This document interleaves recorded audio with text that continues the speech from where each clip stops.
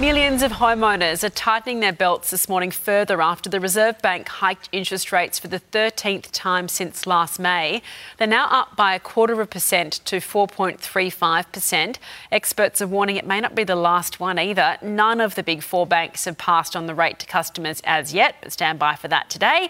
It comes as new data reveals the national minimum household income needed to even afford a home is $182,000.